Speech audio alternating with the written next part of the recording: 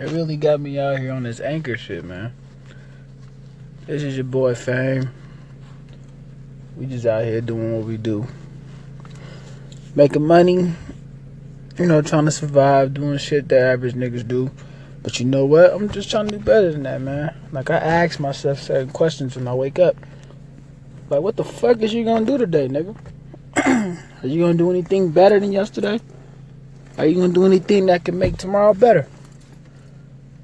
I don't know yet. The day almost over. I just got off work. My boss on some bullshit, so he wanna holler at a nigga. I don't talk like this, just so y'all know. I talk respectful, Like Deion Cole said, you gotta manage your blackness when you're around certain people, bruh. Cause you never know what the hell's gonna happen to you, I might get fired today. I don't think I'm gonna get fired, but I might. It'd be some bullshit if it happened. I ain't feeling out of you, bro. I'll be pissed the hell off. Bro, that's that, and that's what happens, man, when you out here doing your thing and shit, and people wondering what's going on. Especially in today's society, the job rate is crazy, especially where I'm at. You gotta work 8 hours a day just to make $50.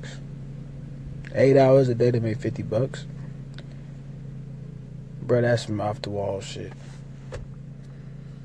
But the message today I want to give to everybody, excuse me, I just had that $5 box. Shit was alright.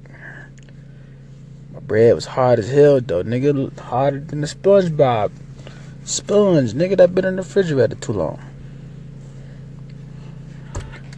Y'all know nothing about that refrigerator.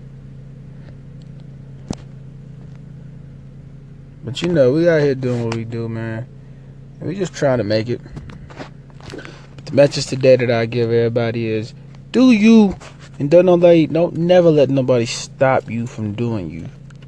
Stay happy, stay blessed, and remember, live every day like it's your last. And don't ever live in the past, because you never know who's watching your ass. That's my message of the day. I'll tune in later. I'm out.